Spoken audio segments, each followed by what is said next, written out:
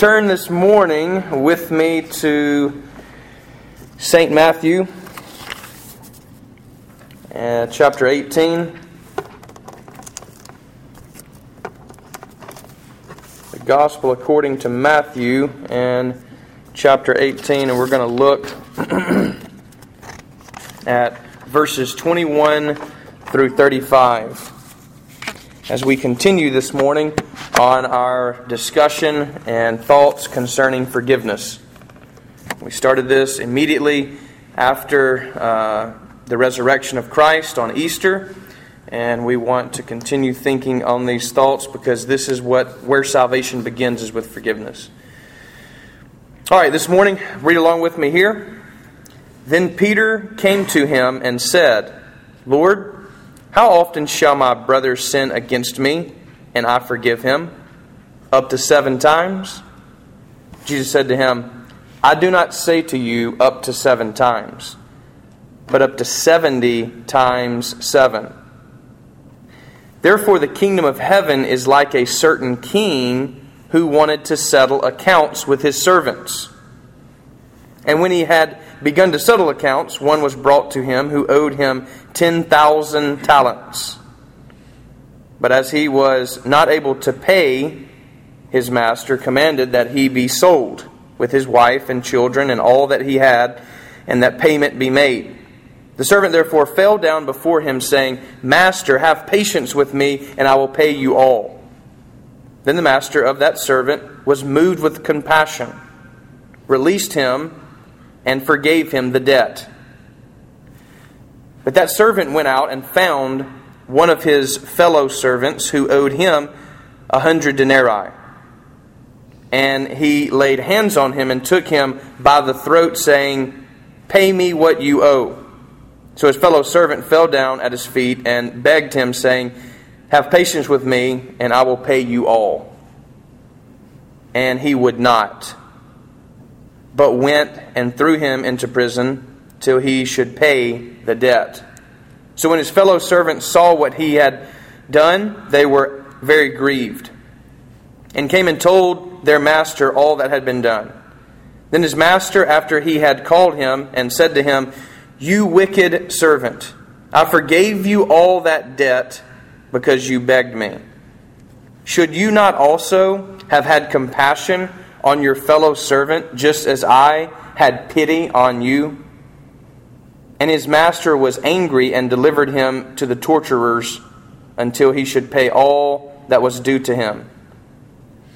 So my heavenly Father also will do to each of you will do to you if each of you from his heart does not forgive his brother his trespasses." Let us pray. Lord, we do thank you for your word. And as we have sung, and as we have recited, and as we have heard your word read, as we have heard testimony of your grace in our life, Lord, now help us to respond to your word through the preaching of your word. In Jesus' name, amen.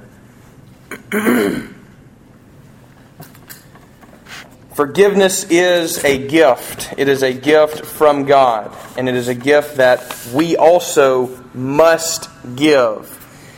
You say, "Marshall, you've already said that." Well, so did Jesus, and he decided to repeat himself. And so, excuse me for repeating myself this morning, but we need forgiveness, and in order to get forgiveness, we must give forgiveness. In other words, if you do not forgive, you will not be forgiven. It's like putting on metal that will not let it penetrate God's grace. But if we forgive, we open up in such a way, just as Baz said, as he embraced that young lady and changed her life forever, he opened his arms, he opened his heart. And that is the only way, this is the only posture to receive from God, is with open hands, not closed fists. Not with an angry, resentful, protective heart. You will never receive anything from God. It will not happen. Now you heard that from the Sermon on the Mount, which is also recorded in Matthew, and you also heard it from Jesus' very prayer. Forgive us our sins, forgive us our trespasses, forgive us our debts, as we forgive our debtors. As we forgive those who trespass against us. Which is why the title of our sermon this morning is As We Forgive Our Debtors. And what better story to go parallel with what we're talking about this morning than the one Baz has already given to us. As a real living example. And this is why going to the saints of God, listening to the saints of God, those who follow God, and their testimony is powerful for us and changes us. It's the testimony that scares Satan away, according to Revelation. Now, look with me at this parable that Jesus gives. First thing to notice is this. Notice Peter's question. And back up a little bit just to get some context here. Notice that before that, Jesus is actually dealing with a sinning brother or sister. So what should you do when somebody in the church is doing something, somebody in your family is doing something, someone in your life is doing something? You go to them. After that, you bring a couple other people and go to them in love. And then if it can't be resolved there, you will need to do something as a church together in order to get it resolved. And then Jesus gives that fascinating statement that we all love to say, but we never understand the context of it, and that is, for where 2 or 3 are gathered together in my name, I am there in the midst of them. Now he gives that right in the heart of controversy. Isn't that interesting? In other words, when you're dealing with problems in your life, which I don't know about your life, but my life seems one problem to the next. Some days at least, and some weeks, it's one thing to the next that we have to deal with in our lives.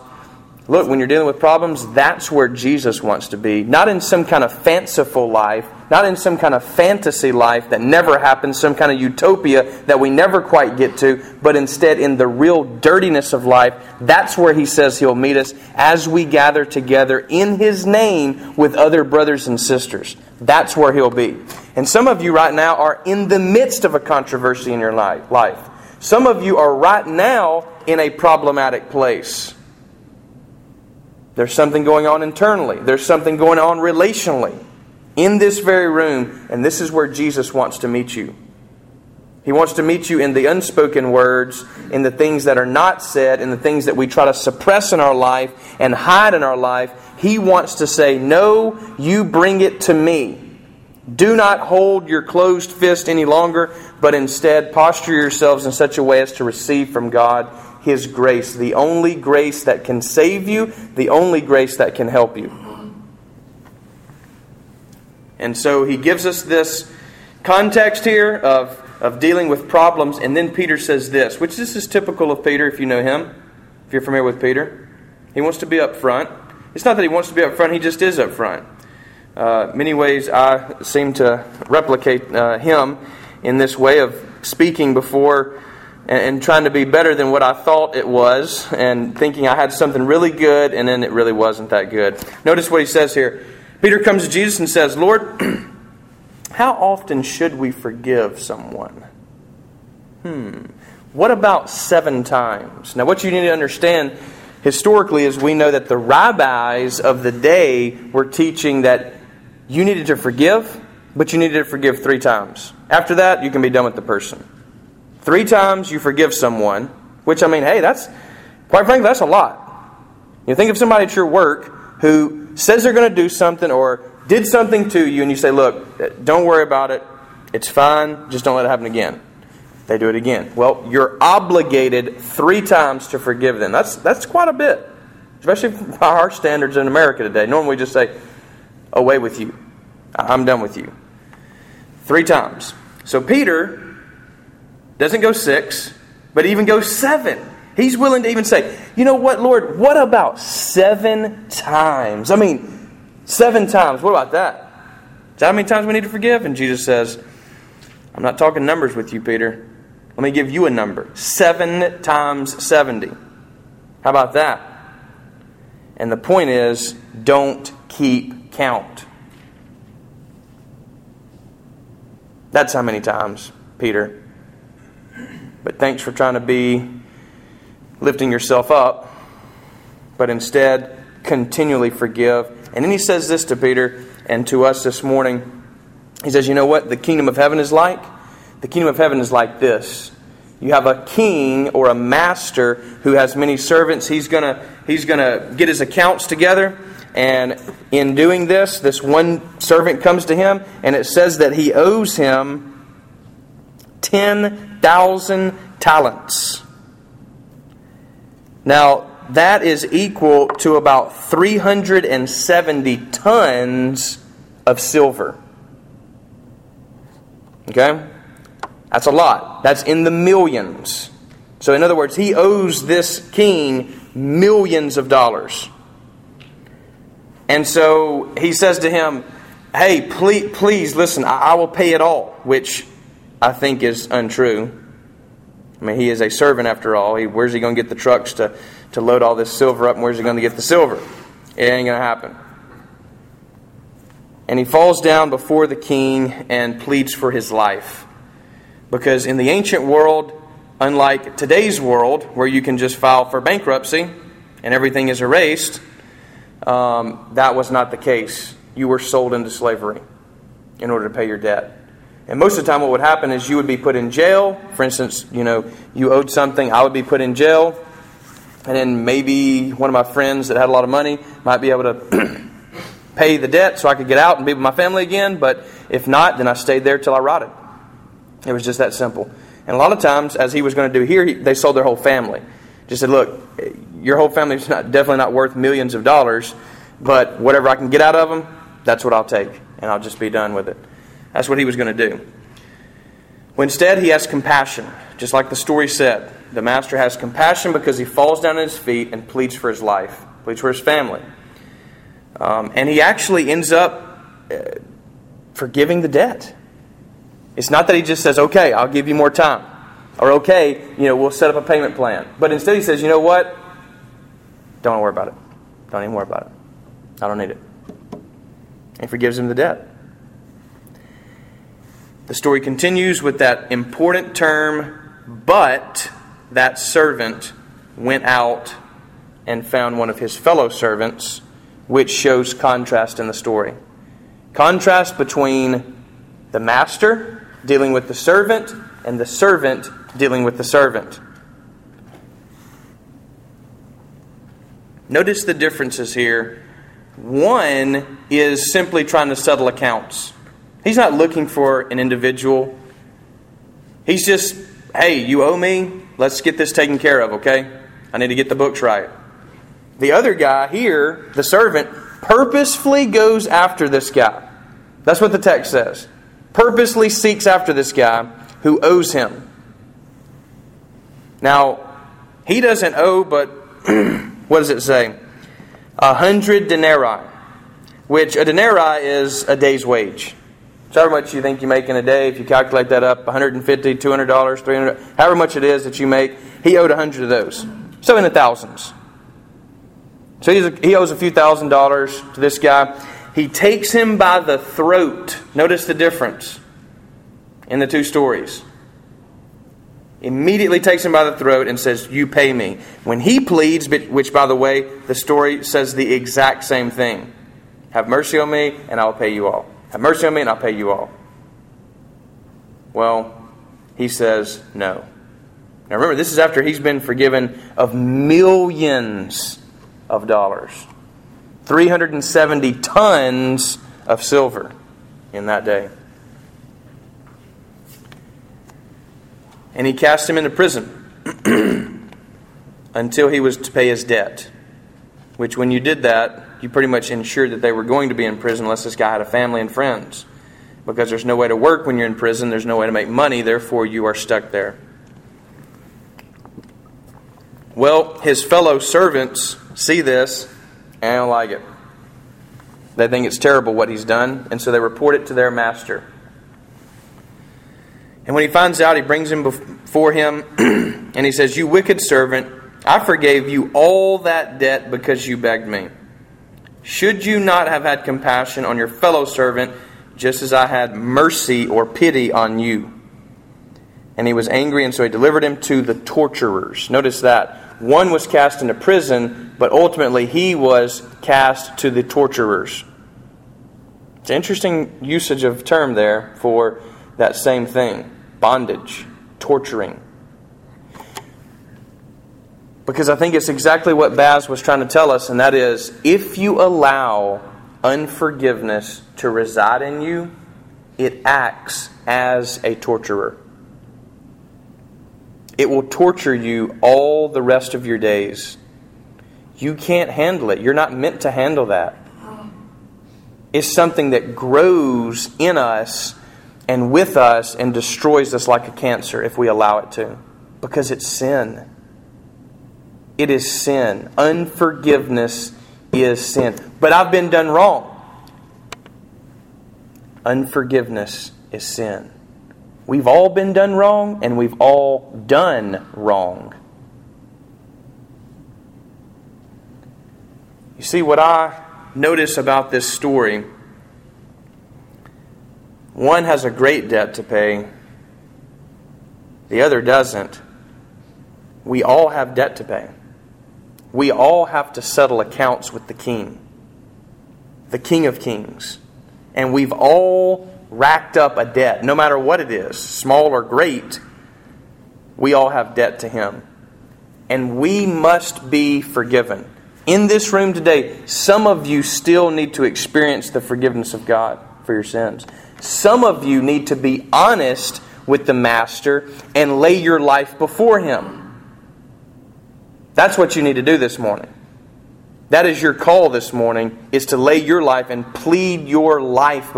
Not plead your case. Not try to justify yourself. Justification only happens when you lay yourself on the cross.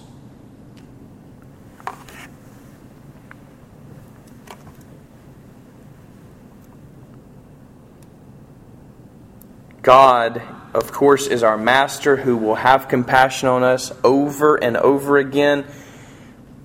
Haven't you noticed in your own life His great compassion? Haven't you noticed in your own life His great mercy? Jesus says, "So my heavenly Father also will do to you if each of you from his heart does not forgive his brother of his trespasses." Notice this terminology, from the heart. You may not ever see the person again. You may not ever be able to extend a verbal forgiveness to them. But you must not let that reside in your heart. It will kill you. It'll kill your soul. The only way to live and love in relationships are to forgive. That's it. We must forgive one another as Christ has forgiven us.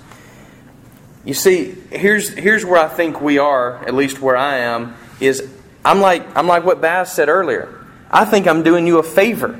And in fact, it's only helping me. It is for you that you forgive and let it go. Now, you won't forget it.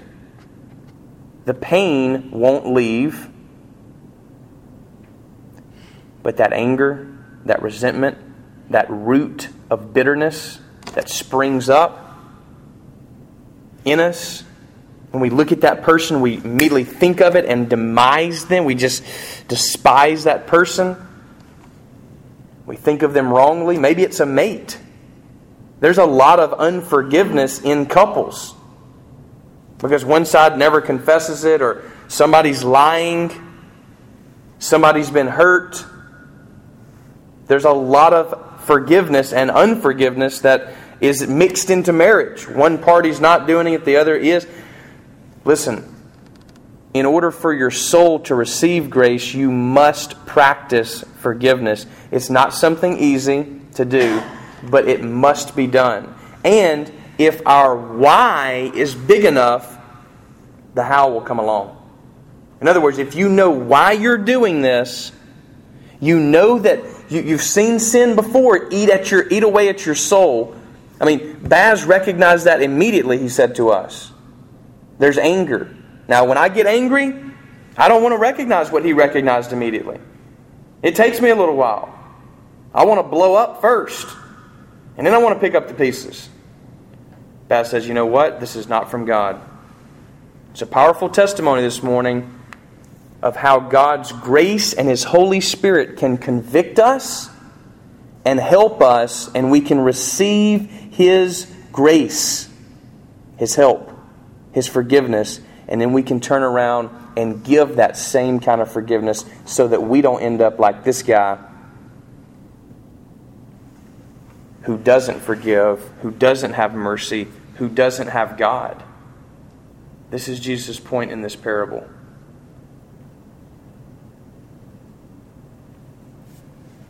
You see, really, we've been forgiven much if you're a Christian.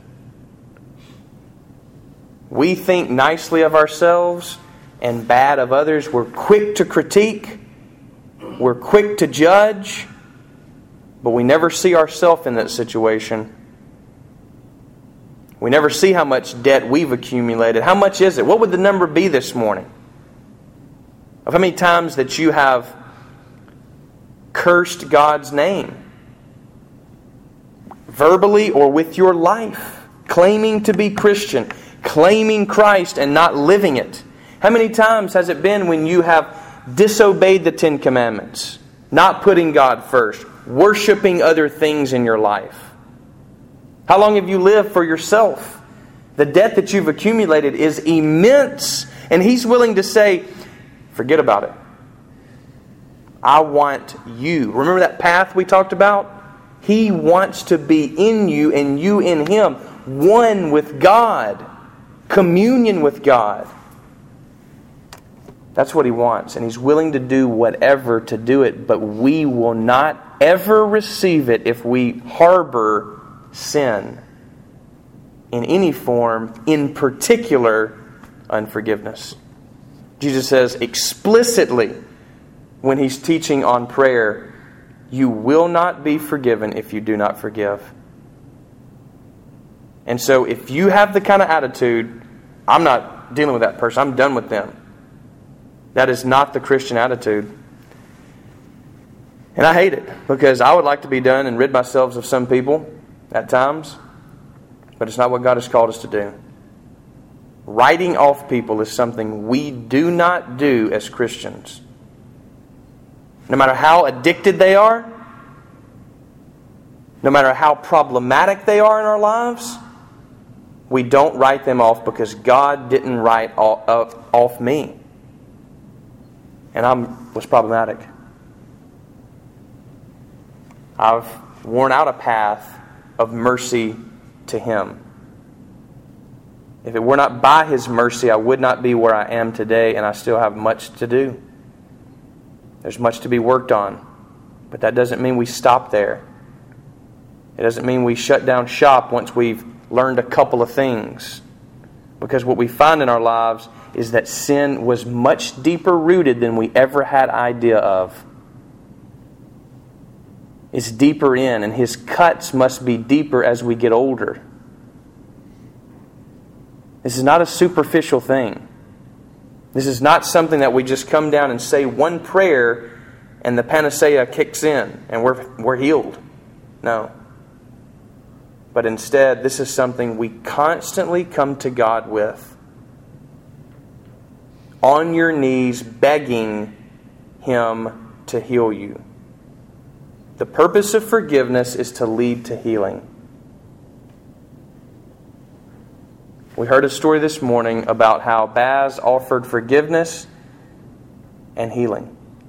This is exactly what Jesus offers for us today. In your marriage, in your friendships, in your family, in your co-workers, don't do it with contempt. I'll forgive you, as if now they owe you something. Do it as a gift for healing. Justification is also at the same time our sanctification. It's where it begins. And fully it ends with entire sanctification. But it begins with being forgiven. Are you forgiven this morning of your sins? Because if not, you are damned to hell. It's point blank. I hate it. You hate it. No one likes the doctrine of hell, and yet it is a reality. No one likes the doctrine of suffering, and yet it happens every single day. It is a reality. If you sin, you will go to hell where there are sinners. A place never created for you, but for Satan and his host. Do not let the enemy deceive you this morning and say to you, you're good, you're okay, don't worry about it. Just keep that one little bit for yourself. No, instead relinquish your life this morning and you'll find true joy and happiness. He's offering us happiness. Are you happy in your life? Because He is the only one who can make you happy. Period. You've tried to do it on your own. Stop. Fall down and beg Him for His mercy. The only way to approach this table this morning, this gift of God this morning, His body and His blood, the presence of Christ, is with a repentant heart in faith to God. It's what Jesus' first sermon was about. It's what John the Baptist preached. Repent and believe. This morning, do not come to this table if you have not repented of your sins, if you have not been forgiven your sins. And Jesus tells us elsewhere that if we come to His table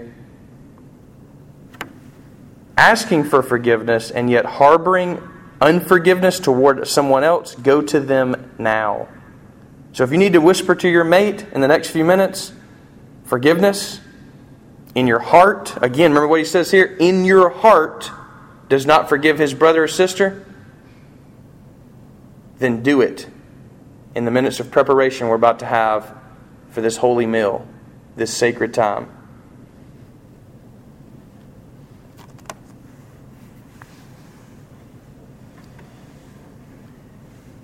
Jesus' grace is here with mighty power. As the song just sang, that we just sung, said, Jesus' name is power.